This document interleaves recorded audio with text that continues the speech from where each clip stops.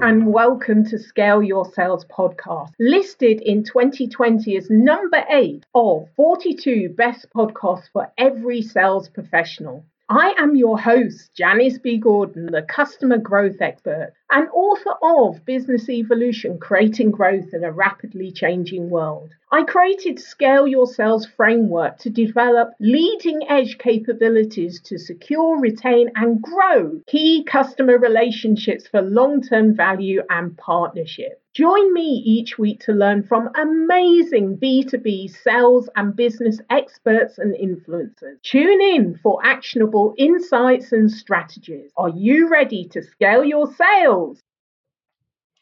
My next guest is known as the Sales Development Sastress. She is a SDR manager at Gong.io and co-host of the Women in Sales Club on Clubhouse. Welcome to Scale Your Sales podcast, Gabrielle Blackwell.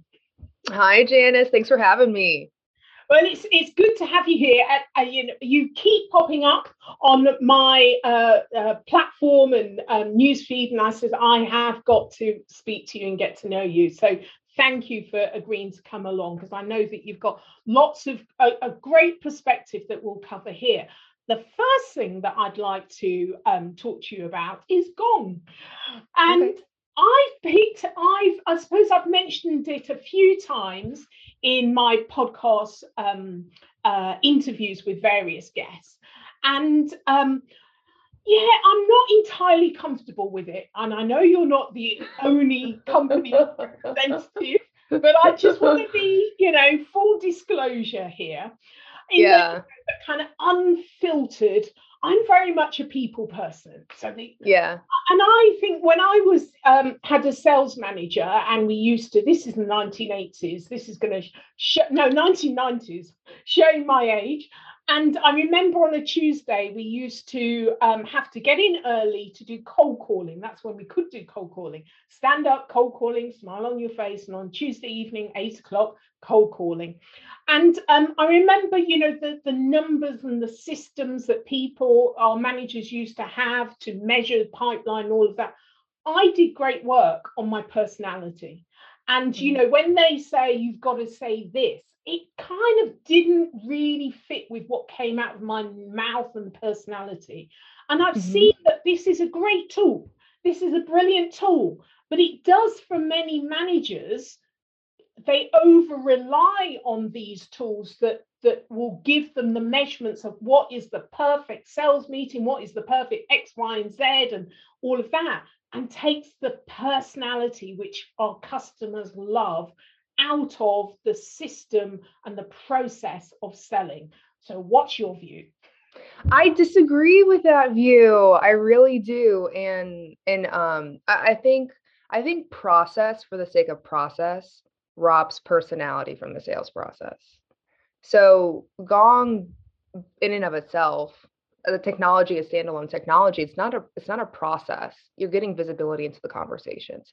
And I would even say, like, you can use a solution like Gong, for example, to prove the case that different articulations, different personalities can be as successful as the ones that are seen as the normative. This is the way that you're going to be successful. Because at the end of the day, if I'm driving results, if I'm driving the sales process forward, if I'm getting the right people on board and I'm having effective conversations, where effective conversations means I'm able to extract some level of pain or some opportunity they want to take advantage of, and there is a mutual interest in continue the conversation forward.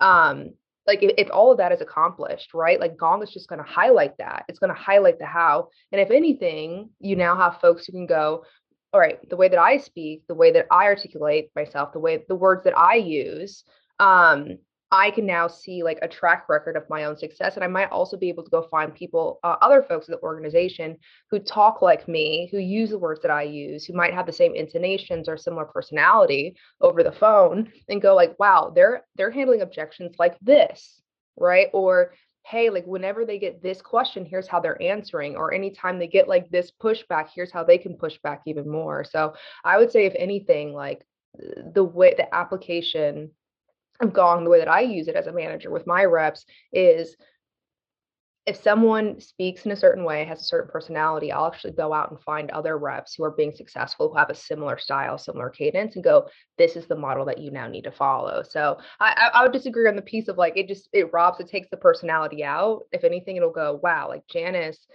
is able to build up a lot of rapport with her folks, and she's able to establish next steps very well. And the reason why is because she's talking about these 3 or 4 things 50% more often than anybody else in the organization. And the coaches and the managers can go back and see that, and they have the data to support it as well. So if anything, I would say Gong can be used to support let's support different personalities. That is a great answer. That's why you're working for Gong.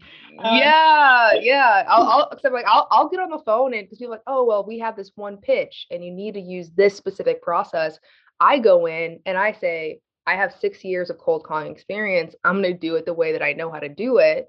And now I have a track record that shows that it works.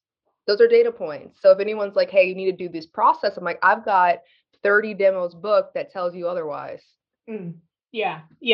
And I think that's brilliant. I haven't seen all managers using that in the way. They often have the one playbook, the one method.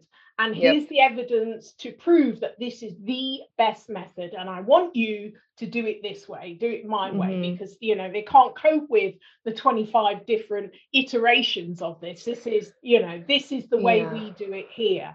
And because they've got the evidence to back it up, then it's really difficult for other people that want to do it in a slightly different way to kind of to move away from that.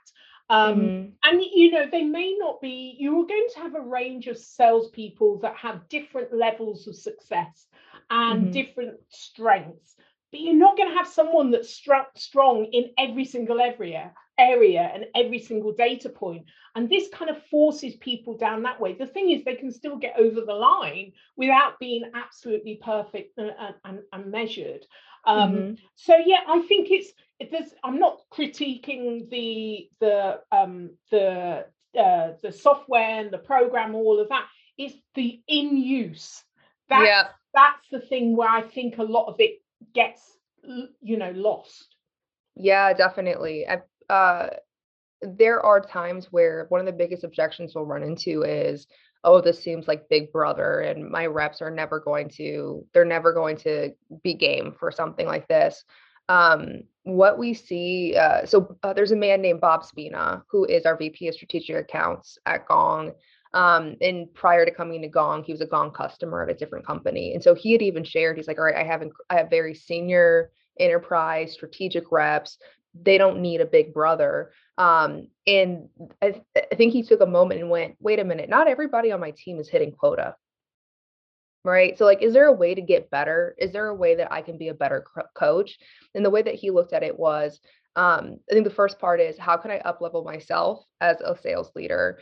I think the second part was, in the way that they did their sales motion, it was a very collaborative sell. So they're working with different departments, different stakeholders, both internally and externally. And so they needed a way to be able to collaborate effectively and not have so much he said, she said, but really like, hey, like, here's a snippet in the conversation. You can hear it exactly word for word, like what's needed. And you don't have to take it from my mouth or from the sales rep's mouth. So if he's talking to finance or legal, like they can get things moved, they can move much faster. So it's like you now have this business agility that's there. So for him, he's not thinking about it from a sense of, wow, like I need to know exactly what everyone is saying at all times so I can be a micromanager and tell them how to live their life. It's, wow, how can we maybe rethink the way that we do business? Like, how can we have an even better customer experience? How can we be faster to meet the needs and the requirements that this sales process ask of us, right? And how can we get our team working that much more effectively and that much more collaboratively? And all the while, people will get better at their jobs. So like so I think that's the way. So he came in and shared like that specific use case with us, and I'm like, wow, like I never really thought about it in the sense of the application of, we want to become more collaborative and we want to have more business agility. Right. So like that could be the application, but that is very much influenced and informed by Bob's perspective and how he approaches leadership. Now, if I'm the kind of leader who's like, I need to understand everything that's happening, right? Like I'm going to be a micromanager, then of course there's the risk of that. But I'm trying to remember exactly why I talked about Bob. There's a second part, which is Bob had shown my team. So I'm in the commercial segment selling to 200, like to companies that have up to 250 employees. But a big value driver of Gong within organizations is not just like the manager or the sales leader having oversight into what's happening, but it's the ability to have peer-to-peer learnings and peer-to-peer coaching. So organizations that have a culture of peer-to-peer learning and peer-to-peer coaching are able to realize 36% more revenue year over year than companies that don't have that established. So again, it's much more about the application of Gong. So it's like, hey, actually, like the best applications of Gong are not so that management can have oversight, but much more so that you can cultivate collaborative work environments, collaborative sales teams, collaborative organizations, if you have to have a collaborative sell. Yeah, I love it, love it, love it, love it, Gabrielle. Yeah, no worries. Yeah, I love it too. It's an awesome technology. I think you just got promoted. Just replay. Yeah. I'm gonna send it to Amit. I'm like, Amit, make me the evangelist, please. Fantastic. Okay, so let's talk about your customers and your view on whether buyers and customers, whether how you kind of like enable them. What do you do in the business to help enable your customers through your team? What's uniquely different about what you do? Ooh, man, I know I submitted these survey results and I can't remember what I submitted, but what I can recall is like as a manager, the way that I view my customers is my team. Like it's the sales development reps, the individuals in those seats, right? Like those to me are like my main customers. And so of course their customers or their clients are going to be the prospective buyers. So what do I do differently? This is maybe a callback to what we had first kicked off the conversation with, which was you have this example of you have a personality, right? There's this charisma, there's a presence that's uniquely you. And then if any, like whenever you jump on the phone, it's Janice, right? That I learned that's to me incredibly important very early on. And when I started off in sales, like that's the work that I work on with my team, which is I don't want you to sound like how we taught you to do this script.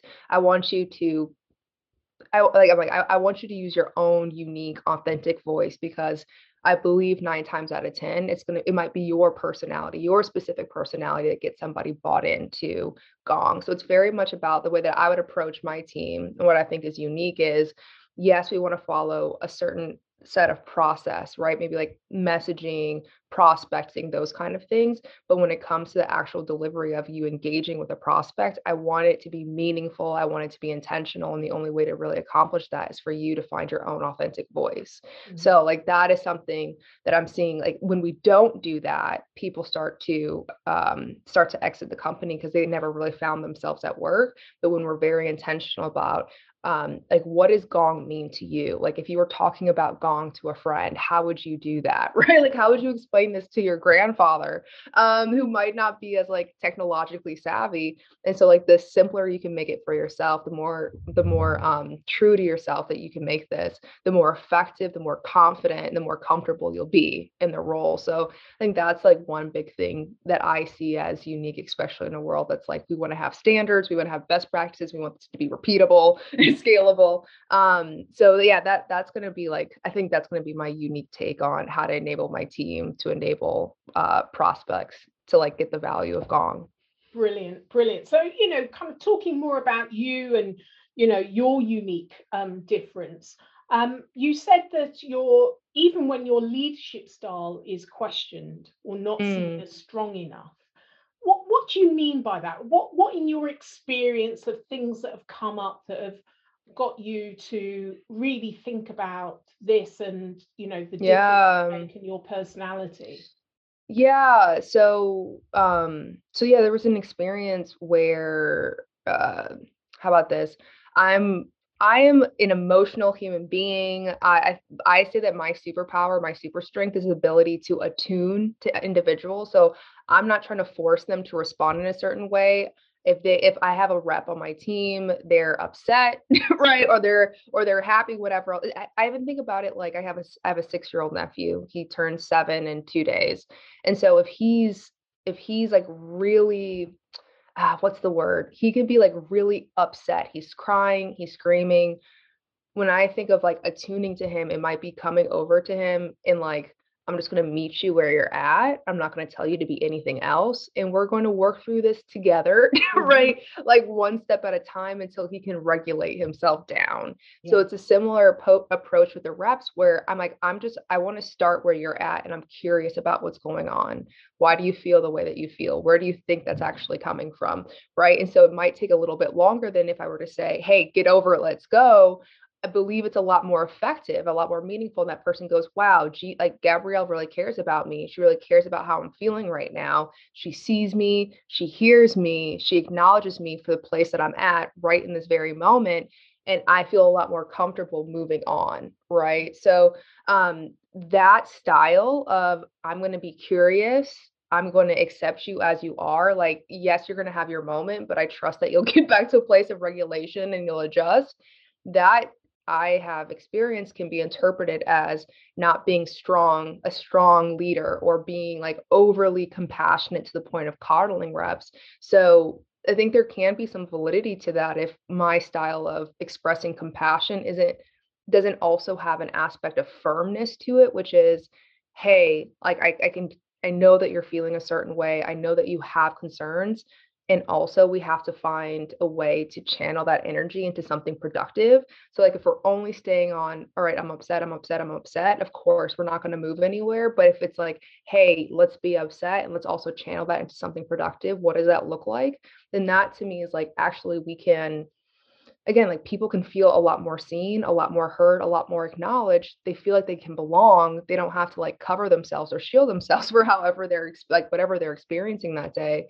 But again, like I have seen it in organizations where that style initially can be seen as maybe like a lesser than style or like too effeminate and like not like oh can they hold their reps accountable. So it's a balance, it's a balancing act, but I anytime want, I've tried to go outside of that it's yeah, worked, it's not worked for me no, whatsoever. no.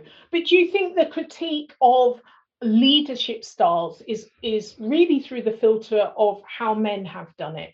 So Oh hell yeah. so Oh it's like that's absolutely. why it's less than or not, not strong enough because this is not the way I'm used to seeing it.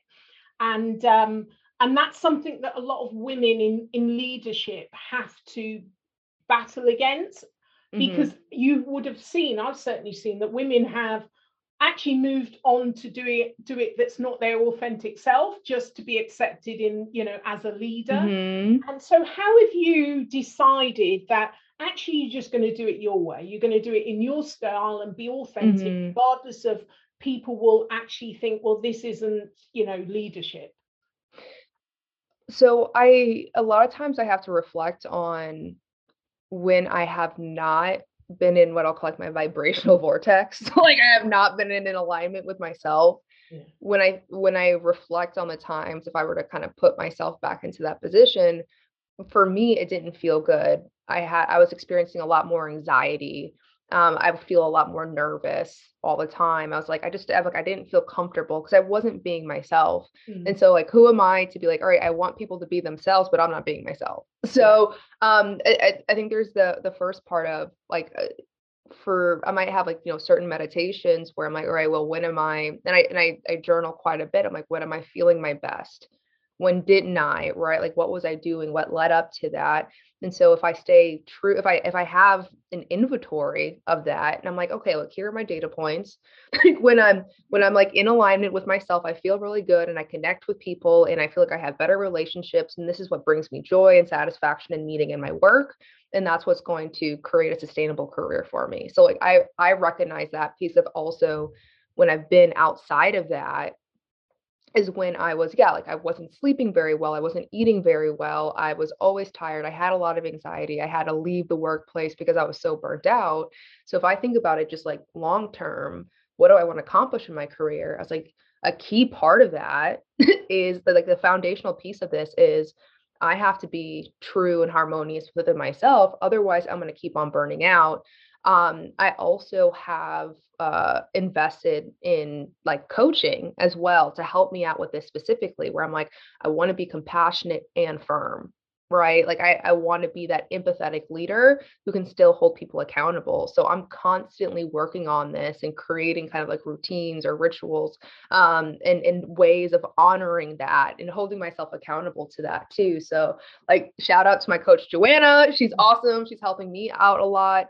But I also think about, I think the last piece is I've experienced this firsthand where I like had my style of leadership, but I wasn't really conscious about it. I just did it. And I didn't know that it worked or why it was working. And then there came feedback that's like, hey, we want you to show up in this way. And it turned people off. They're like, who are you? You don't seem like, so for me, I was like, I was so wanting to be sincere, so wanting to build those relationships, so wanting to like the aspiration was to have deep, meaningful connections with the people that I work with and that I'm invested in them, regardless of where they work, if that's here with me, right? Or somewhere else. Like I'm invested.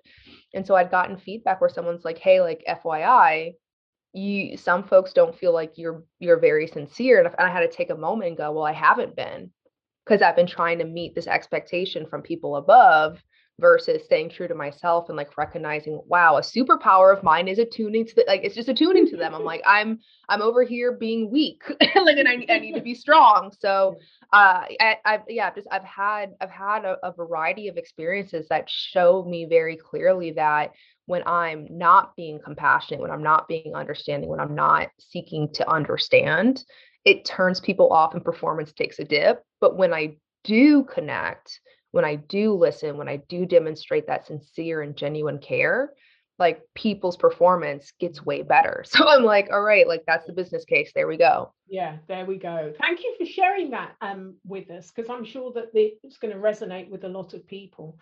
I want to ask you, why did you say that you used to loathe having conversation about diversity, equity, and inclusion? Ooh. Yeah, because I always ask about diversity in sales. So why was this not as comfortable for you? Yeah, personal experiences where diversity, equity, inclusion meant absolutely nothing. I had this was years ago, and I was working at a company, and they're like, "Hey, like we, so I was the only black for a moment. I was the only black person at the organization, and then I was the only black woman at the organization.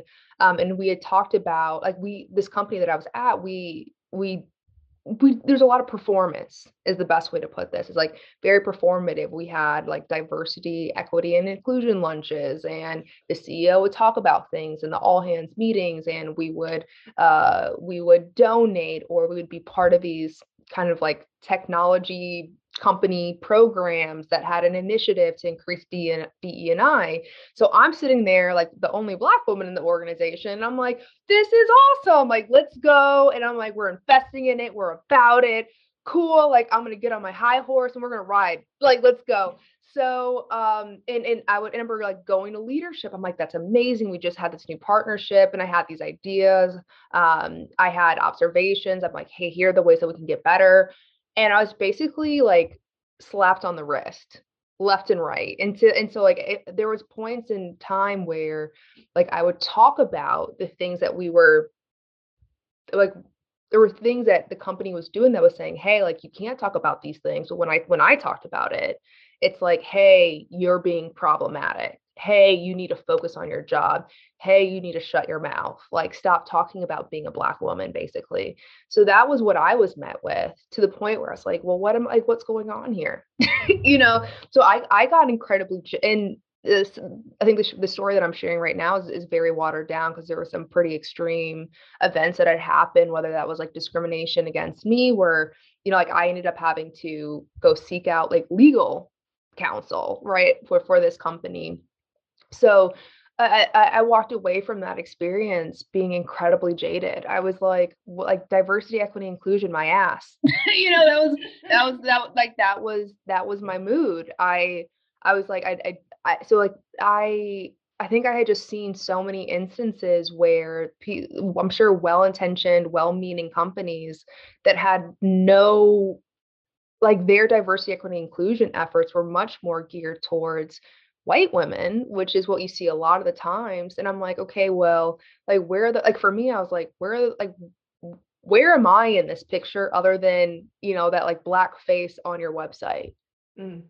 Right. So like that's how I felt about it. I don't think you got the memo. We want that, the memo said we want to say it. We don't want to do it. Exactly. So so for me, I like I had that experience of feeling jaded. And also at this company was also being harassed while black, like by my employees, or from, not my employees, my coworkers. And I was like, nah. I was like, don't talk to me about diversity, equity, inclusion. Just don't do it because I don't believe you. So so that it's changed over time, because I recognize, I'm like, wow, like hopefully I was at a company that was like kind of the worst of the worst. I'm sure I wasn't, but I was like, let's just say like that's the worst experience in the workplace that I'll have. Let me build from this. Like, let me get better at asking certain questions during the interview process. Let me connect and network with more folks who could identify with being Black, being a Black woman as well. And I think like it's not a matter of uh hey, all of a sudden I've changed my mindset, I'm asking better questions and I'm networking more, that all of a sudden things get better. But I know how to better manage my expectations when I'm going into organizations. And I recognize, I'm like, okay, well, things aren't going to just be fixed tomorrow. It's a long haul journey. And it doesn't, like, I think for me, I'm like, it doesn't help for me to not have conversations about it, even if I'm like, oh, this is frustrating. Yeah, because it exists. It's there, even if we, don't Mm-hmm. face it. And it's all about having. I have since last year. I've had so many more conversations, and growing up as a Black child in the UK, we have similar experiences in as you do in the US. But actually, I used to not tell the truth, to be quite honest with you, Gabrielle, because if I did, people would, then I didn't really care how they viewed me. But actually, it's hard to hear.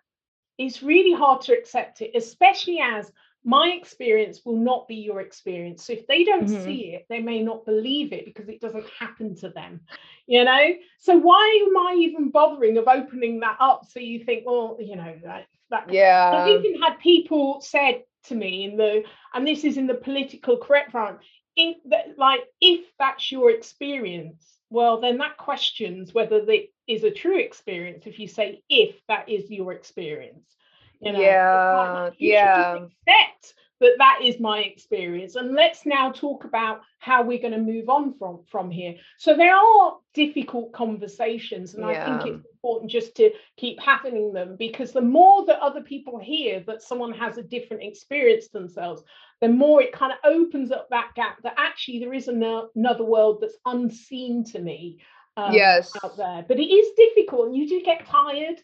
You do, yeah, and it's the work that has to get done. It's the hard work, right? Like the work is to keep doing the work. Yes. So, I mean, in terms of, again, I feel like I have more of like, there's expectations that I have and they're manageable. I don't know, I wouldn't say necessarily like it's optimistic, but yet realistic at the same time. Yeah.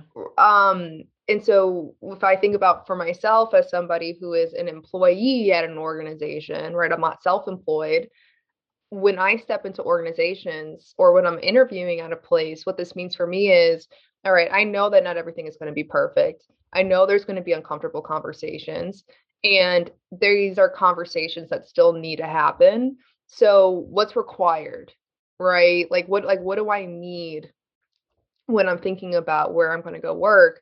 It's I need to have leadership that's going to be receptive. I need to have leadership that's going to believe me when I say things, Mm. right? Like that. So like I think that's a key piece what we're talking about, which is, hey, I have an experience. It's going to be different. We're going to look at the same picture. We're going to interpret this differently, and nobody's right and wrong. They can coexist harmoniously, and we can have a conversation about it. And it's not a debate, right? So like those are the conversations that I'm like, all right. I remember going into my interview with Gong, and I had a meeting with Sandy Kochar, who's our chief people officer, and I was like, okay, cool. George Floyd was killed last year. Like we're starting off with that. So like that, like those, or hey, like diversity, equity, and inclusion in past organizations, what that has meant, what I've seen is it's promoting white women in particular. Walk me through how you're making sure that there is multiple lenses of diversity or aspects of diversity that are represented in your diversity program. So it's not still one predominant culture, one predominant norm that is continuing to be promoted and given access to things that other folks are not getting access to. So like, I was like, if I can't have a hard conversation with you like that, even though I'm probably not, like, I might not be having these conversations with you every day, but I'm like, if I can't show up like that in an interview process and get a legitimate answer, then like you're not the one, boo. So I'm like, I got a big mouth and I'm going to use it. Well, and I don't want to be retaliated for it either. It saves you a lot of time knowing that this is not the cultural fit for me. And you want to know that before you kind of sign the contract, because who wants to stress? It's like round hole, square peg, doesn't go. So I think you're absolutely right. Get that out right at the beginning. At the beginning. Yeah, definitely. Yeah. It's taken some time to build up the confidence or I think like the kind of, confidence, self-esteem in order to show up in that way. Cause there can be that, ooh, like, am I going to come off as the stereotypical, like angry Black woman, whatever. And then I have to go, you know what? No, like this is real talk. Yeah. We need to be able to have legitimate conversations without the stereotype. People are judging you all the time, so you might as well just be yourself. Yeah, might as well. Yeah, absolutely. So, Gabrielle, if you're on a desert island alone, who or what would you take with you? I believe I put down my puppy Luna. She's like sleeping on the bed right now. She's just a little fur ball. You can't really tell. Yeah. But yeah, I would, because I was thinking, I'm like, I would bring my journal, but I would need a pen. Those are 2 items. I can't do that. And I just thought I probably would not do well by myself. So like, I'm bringing my puppy. All right, you can have Luna. You can have Luna. So how can listeners get hold of you? Yes, the best way to get a hold of me is on LinkedIn. So Gabrielle GB Blackwell, Sales Development Asterisk. That's the best way to get in contact with me. Brilliant. It's been an absolute pleasure. I've loved talking to you, and thank you for being so honest and sharing your experience. I'd love to have you on again because we've only just touched the surface. Yes, I would love to. Yes, please. Yeah, lovely. Yes. Thank you. Thank you for joining me on this episode of Scale Your Sales. Feel free to connect with me on LinkedIn or Twitter, Janice B. Gordon, to comment and share. I'd love it if you would leave a review on ratethispodcast.com/scaleyoursales. Please subscribe for more weekly expert insights to scale your sales.